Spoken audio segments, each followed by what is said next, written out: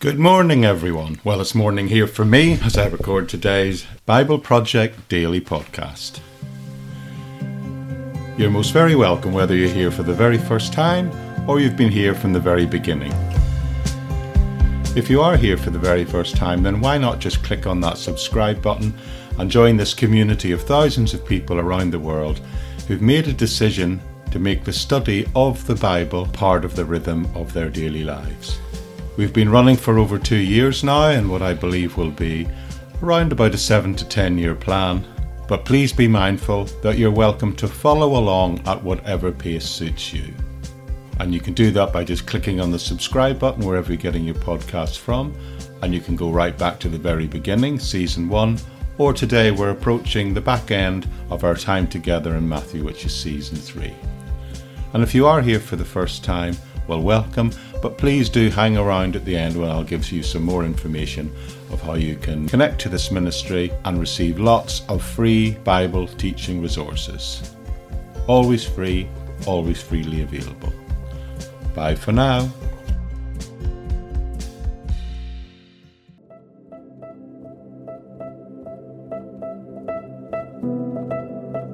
Okay, today we're going to be covering just a few short verses in Matthew, chapter 21, verses 18 to 22, and we're going to be thinking about the power of prayer. But let me ask first by just asking you a very simple question. Have you ever prayed and you didn't get an answer? Some people say to me they feel that maybe they pray and don't get an answer more than they pray and do get one. And some people pray and they say that their experience is they don't feel they get an answer so much and so often that they actually begin to sometimes doubt the benefit of prayer. Well, once in the ministry of Jesus, he spoke to this very issue, but he did it in a very unusual and dramatic way because he wanted to communicate to the disciples about the power of prayer.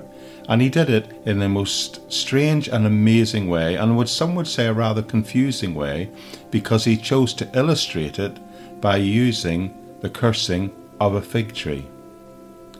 Now, this passage has given people problems since probably the day it was written. One commentator I read once preparing for this said that this is the most uncomfortable and difficult passage in the New Testament. Another I read actually said he was embarrassed by this account of the curse of the fig tree, and he felt that it was petty and vindictive. Now, I think that position is quite ridiculous, but I do think it's fair to ask what is the point of this passage, because it clearly causes some people problems. Well, I believe that this passage is clearly meant to teach us something, and what it is actually looking at is it's trying to teach us. Jesus was trying to teach his disciples, and thereby it is able to teach us something about the power of prayer. So with that in mind, turn with me to Matthew chapter 21, and I'm going to begin reading with verse 18. And in my Bible, the title of this passage, interestingly, is The Lesson of the Withered Fig Tree. And what I'm suggesting is the lesson is one about prayer. So the text says, "Now in the morning, as he returned to the city, he was hungry. And seeing a fig tree by the road, he came to it and found nothing on it but leaves. And he said to it, 'Let no fruit grow on you ever again.' And immediately the fig tree withered away. Now when the disciples saw it, they marveled, saying, 'How did the fig tree wither away so soon?' So Jesus answered and said to them, 'Assuredly I say to you, if you have faith and do not doubt, you will not only do what was done to the fig tree, but also if you say to this mountain, be removed and cast into the sea, it will be done. And whatever things you ask in prayer, believing, you will receive.'" Okay, I believe this passage really comes down to one simple thing. I sometimes think passages in the Bible communicate many truths, and some passages communicate one truth, but maybe that truth will have many facets. But I think this passage is meant to communicate just one simple, clear, and powerful truth. So with that in mind, what I'd like to do is go through these verses and explain them as best I can and show you what I believe the one main truth is being disclosed here. And then, importantly, I want to try and enable us to understand it and know how we might apply it in our lives, in fact, in several areas of our lives. So with that in mind, let's look again and do what we always do and go through the passage verse by verse, remembering that we're opening in verse 18. Now, just before we approach the first verse again, I'd like to remind you that Jesus had just the previous day been in the city of Jerusalem, where he'd made his triumphal entry. And apparently, by putting Mark and Matthew together, you can strongly imply that these events happened on Monday. And that means that this passage before us is happening the next morning on Tuesday. At any rate, it begins with him saying this in verse 18. Now in the morning, as he returned to the city, he, that's of course Jesus, was hungry, and seeing a fig tree by the road, he came to it and found nothing on it but leaves. And he said to it, Let no fruit grow on you ever again. And immediately the fig tree withered away. Now, one little thing I need to explain to you and you need to notice is it said the leaves had no fruit. Now, our response today to that piece of information might reasonably be an assumption that maybe it just wasn't the season and the time for it to produce fruit. It had leaves and it was alive and that the fruit would come later. But that's not what actually happens here. Bible experts tell us that in Palestine at that time, the type of figs that grew at that time were grown on a tree would actually produce buds of fruit before it produced leaves, so that the fact that the tree had leaves but hadn't any fruit indicates that this was a barren tree. The buds had burst into leaf but with no fruit. It was fruitless and it wasn't going to produce anything at any time in the future. So Jesus curses the fig tree in the sense that he has an action, and this is the part that makes people uncomfortable, and he says that the fig tree will never produce fruit again. And some people are uncomfortable with this and say, well, why does he take it out in a fig tree? And the text shows us that it immediately withers up and dies. So we need to pause right there for a minute, because that can be confusing, and ask what's going on here. What does that mean? Well, let me tell you, when Bible teachers come to explaining this passage, there are a very wide range of opinions out there. Some say he cursed the fig tree so that it was a means of representing judgment. And there are those who come to this passage and they try to figure out not just the principle of judgment, but they say this curse was a curse on someone or something. So they try and figure out, who does the fig tree represent? And those who go down that route, they tend to come up with one of two basic answers as who's involved here. One group say that it represents Israel, and that he is symbolically saying that Israel has not produced fruit, so he's putting a curse on them. But I would add into the mix of that and say, but that's maybe not true, because God never permanently cursed Israel, and the Bible tells us that Israel will produce fruit again. It's very clear that God still has his program for Israel. The book of Romans, chapter 11, and in many other places make that clear. Another point of view is that Jesus was talking about putting a curse on Jerusalem, on that generation, that particular generation of Jews. My response to all of that is that there's not the slightest hint in this passage that says that because he cursed the fig tree and he judged it, so to speak, that that's the point that's being made.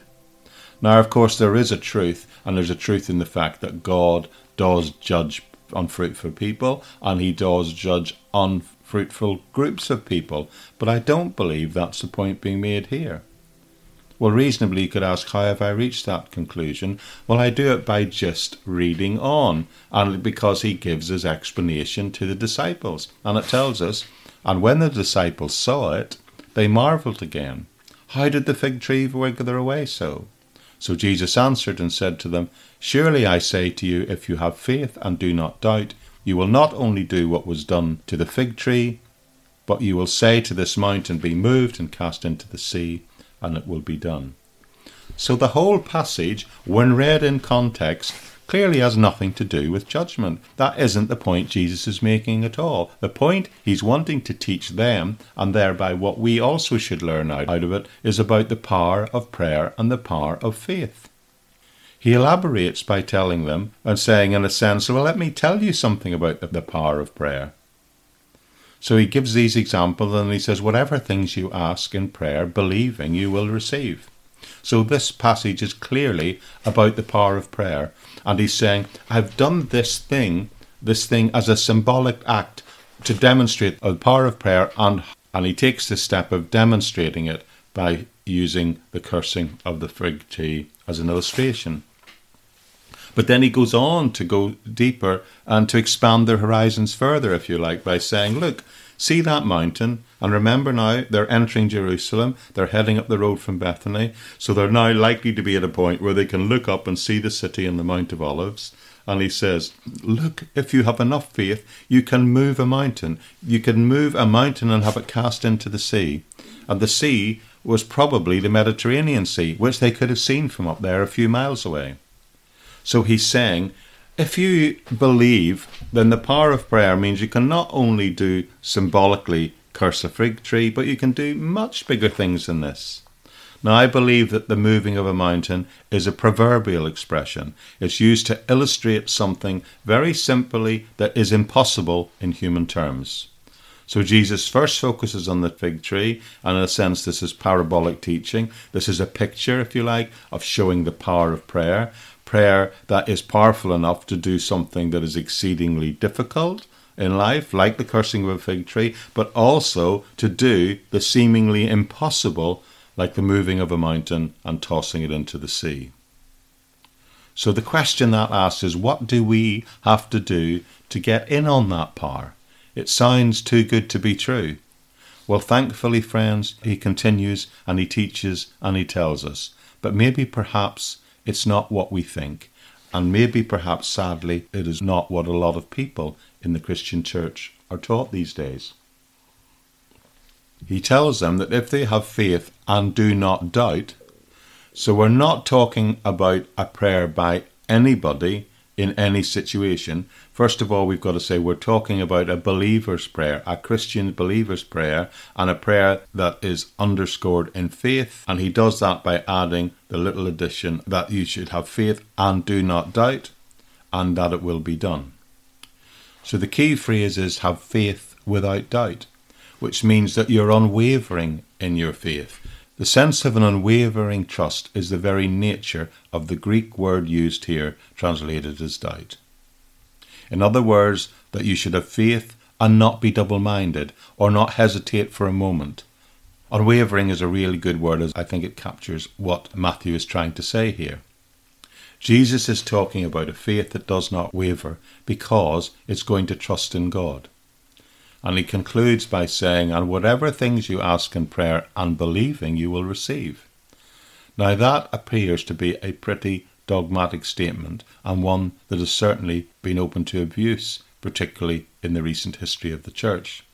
But it seems to me that what Jesus is actually saying in this passage is that believing prayer that has an unwavering trust within it will accomplish amazing things, amazingly difficult things, and things that you perhaps thought were impossible, to the point where they will amaze you.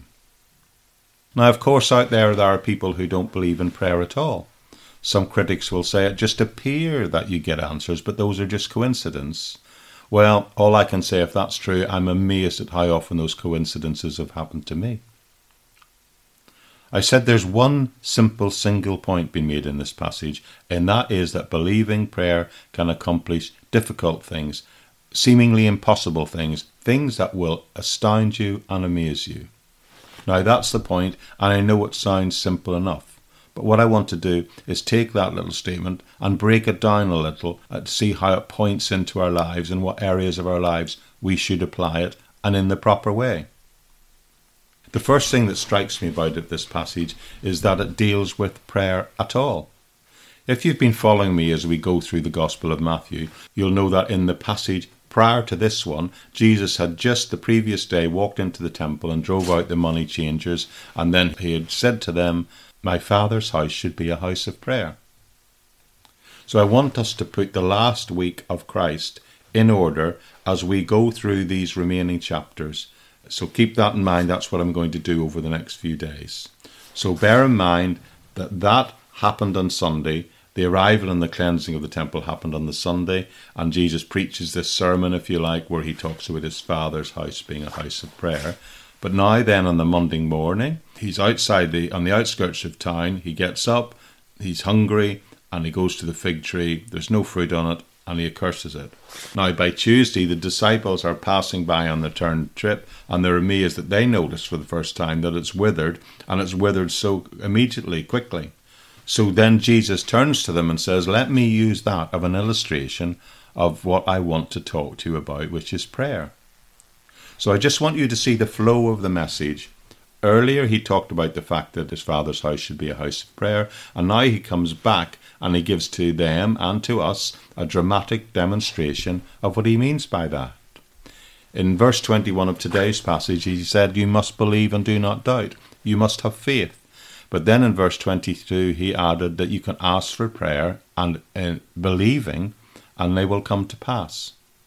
So there's a key here to get the answer of what he actually means when he's talking about the prayer of a believing person comes to pass. Jesus is talking about prayers being answered, but it has to be a believing prayer and a faithful prayer. That's the rub of this, so to speak. This is the key to getting an answer to prayer. So we need to talk about this for a minute and figure out together exactly what it means.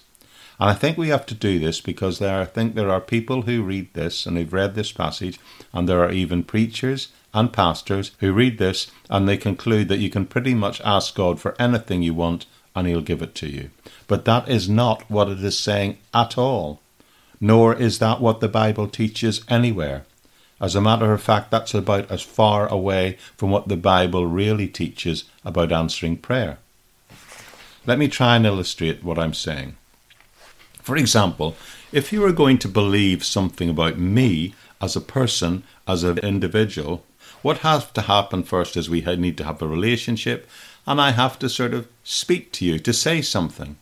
If you're going to decide that you're going to trust me to offer you or give you something valuable, then you have to have that relationship first. Otherwise, you might be just putting words in your mouth or words of your own imagination. And I might say, well, I've never promised or said I would give you such a gift. Do you get what I'm saying? So you see, you need to know me. You would need to know my character and know what I've said and know what I had promised you. And then you can believe in the knowledge of the sort of things that I might give you in response to our relationship. So before you can truly believe in someone, before you can have faith in someone, that faith must be embedded in a relationship based on the knowledge of the character, the person who has it within their power to gift you or bless you. Now God has made a promise, so now with that knowledge and that personal relationship, you are then and only then able to come to the Lord and say, what you said in your word, what you've said in your actions, I'm going to believe and I'm going to ask you to do what you promised you would do. That is why the Bible says that we're to pray according to his will. So in order to practice the type of believing prayer that it's talking about here, you first and foremost need to know the Bible. You need to know Scripture. You've got to be able to hear and understand what God has promised to give you. And then you've got to pray along those lines. And those are the prayers, friends, that he promises to answer. And these answers to prayers are the very things that will bless you and even amaze you. And you will think, that was impossible without God. Some people, it seems to me, seem to approach prayer like it's a bit like having a personal slot machine. You pop in a coin and you pull a lever and you get out what you're hoping for. But that's not what prayer is about. That's not what prayer is about when it's taught in the Bible. That is not how Jesus is describing prayer here. Prayer is not about getting my will confirmed by God in heaven. It's about God getting his will on earth done through you. Think about the prayer, Our Father who art in heaven, hallowed be thy name. Thy will be done on earth as it is in heaven. It seems to me we often get it backwards. But the good news, if we've got God's word on it and we know his word, then we are able to pray according to his will, and we can believe in that what he has already promised, in that which he has already said. And in doing that, we'll be able to also recognize when he answers it and does it. And that way, we're able to see and experience those amazing things happening in our life. So next time you pray, think, what promises has he made that you can grab hold of, so to speak, and say, I'm going to ask you, Lord, for what you've already promised. Let me give you a starting point. How's about this one for a first bang on, a bullseye of a prayer? 1 John 19 says, if we confess our sins, he is faithful and just to forgive us our sins and to cleanse us from all unrighteousness. This, my friends, should be your starting point. Embrace the promise, receive the answer to prayer. That means if you're a Christian and you confessed you've sinned and you come before the Lord and say, yes, I've sinned, then he has promised to forgive you. How's that for a believing prayer? But you know what? There's a second part to this prayer of forgiveness. Second part that he can offer. It says, if we go back to how Jesus taught us to pray, he said, forgive us our trespasses as we forgive the trespasses of others. So it's never just about being forgiven. It's also about being enabled to forgive other people also. Maybe you have trouble forgiving somebody. Have you have trouble forgiving someone today? Well, I think the direct application of what Jesus is talking about here and in the Lord's Prayer deals with this. The power of prayer is such that you can trust God to forgive you, but also to enable you to forgive other people. And that's one really, really important application of this teaching. But I believe there's a second application. Let me ask you another question. Do you ever have problem controlling your tongue? Listen to what the text says in James chapter 3 verse 7. Every kind of beast and bird or reptile and creature of the sea is tamed and has been tamed by mankind, but no man can tame the tongue. It is unruly, evil, full of deadly poison. James also then goes on to say, if you can control your tongue, you'd be a perfect man, but then comes back and reminds us that no one can do that completely. So what's the point here? Well, it is, if you're having trouble controlling your tongue, then this passage is what you need to hear, because the Lord's Prayer tells us we can call upon the Lord to help us before we sin, to help us, in this example, control our tongues, but also it means we can control anything in our life that we should not be doing. The prayer that can be answered is the call on the power of God to enable us to have victory in life over those things we shouldn't be doing. That's the power of prayer. It's so powerful that Jesus says, yes, you can kill a tree, you can throw a mountain into the sea, which representative, it even means you can do things that can control that little weapon you have between your teeth called the tongue, which we're told that no one can do in and of themselves. And you can do these things yet all through the power of prayer. That's what prayer can do. So let me ask you a final question. What's the classic prayer that Jesus used as the model framework for us when we pray? The pattern of the prayer that Jesus himself gave us, gave his disciples. Well, listen to it again. Our Father who art in heaven, hallowed be thy name. Thy kingdom come, thy will be done on earth as it is in heaven. Give us this day our daily bread. And what? Forgive us our sins as we forgive those who have sinned against us. But what's next? And lead us not into temptation. You want to hear about the power of prayer? You want to know about the power of prayer? Then know that prayer can move a mountain. Prayer can take you over the mountain of resentment and allow you to express forgiveness to other people, just as you've been forgiven. But also, prayer has the power to help you stop sinning before you do it. And the example, the high point is given as the ability to control our tongues by James, which is a picture, as a wider application, it means that prayer can stop you being led into all types of temptation. Maybe the reason we don't control our tongues, maybe the reason we do all these damaging things in our life, is maybe we don't go to the Lord in prayer before we do them. What maybe we need to do is pray before these things happen, so the Lord does not allow us to step towards those things that tempt us. It does not allow us to be led into temptation that way. We can pray for the Lord a powerful prayer, which the promise is he will answer, in enabling us to control ourselves. Isn't that better than asking for forgiveness after you've done that thing you shouldn't have done already? Now, when we talk about moving a mountain, people often think about things like someone getting healed of some terminal disease. And I don't doubt that God sometimes works that way. But I think the daily things that Jesus was trying to teach us is that some of those most difficult things that we struggle with daily are the mountains in our personal lives, and it is those very things that he can remove. Remember, God promised that he would forgive. Claim that promise.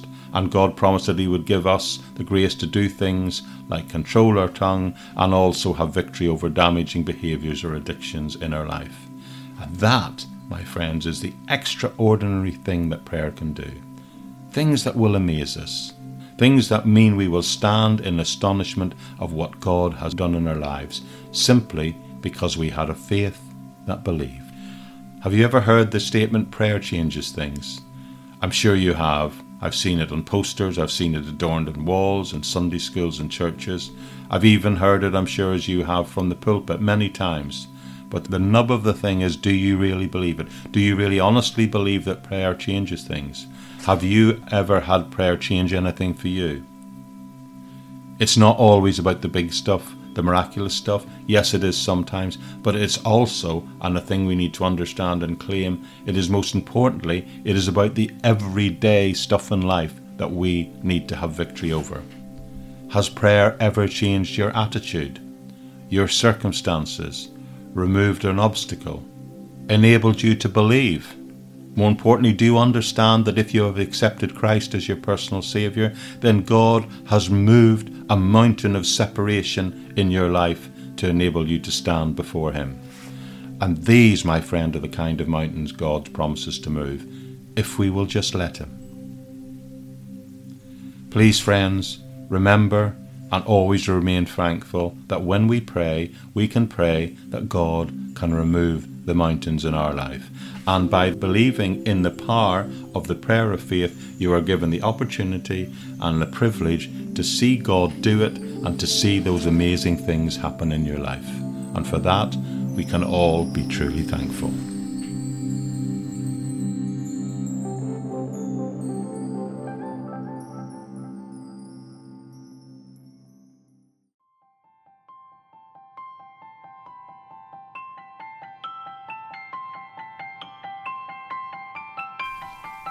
Okay, people, that's it for today. I do hope you find that a helpful and encouraging passage. Please remember that you've been listening to the Bible Project Daily Podcast, and my name's Jeremy McCandless. Now, the podcast is posted on the bibleproject.buzzsprout.com, but it's available wherever you get your podcasts from. Now, there should be active links to both the transcript in each and every podcast episode for you to access and use in whatever way you want, but also there should be links to other ways that you can connect and if you wish to support this ministry. Places like LinkedIn page, where I tend to put more formal structured discipleship courses, and my Patreon account, which is the place where all the free PDF versions of my previous books are going to appear, and also even places like my Facebook page and other places. Important thing to say, the Patreon account and the Buzzsprout account, there are places within that where you can support this ministry if you feel God's calling you to do that, but you don't by any means have to do that. It's really appreciated for those of you who do that, but you're able to always, everyone is able to access all my teaching resources in whatever format, free of charge, no cost, and freely available in the public domain. And I trust that you'll take them and use them to encourage yourself and for others. So with that said, thank you so much for joining me. It's such a privilege and a pleasure for us to do this together, for us as friends to work together through the amazing Word of God. And you know what? I know there are being lives transformed by people who have made the decision to do that. So I'll just close by saying thank you again, and I'll see you right back here tomorrow. Well, it'll be tomorrow for me. It will be whatever day it happens to be for you. But I do hope I'll see you again soon on the Bible Project Daily Podcast. Bye-bye for now.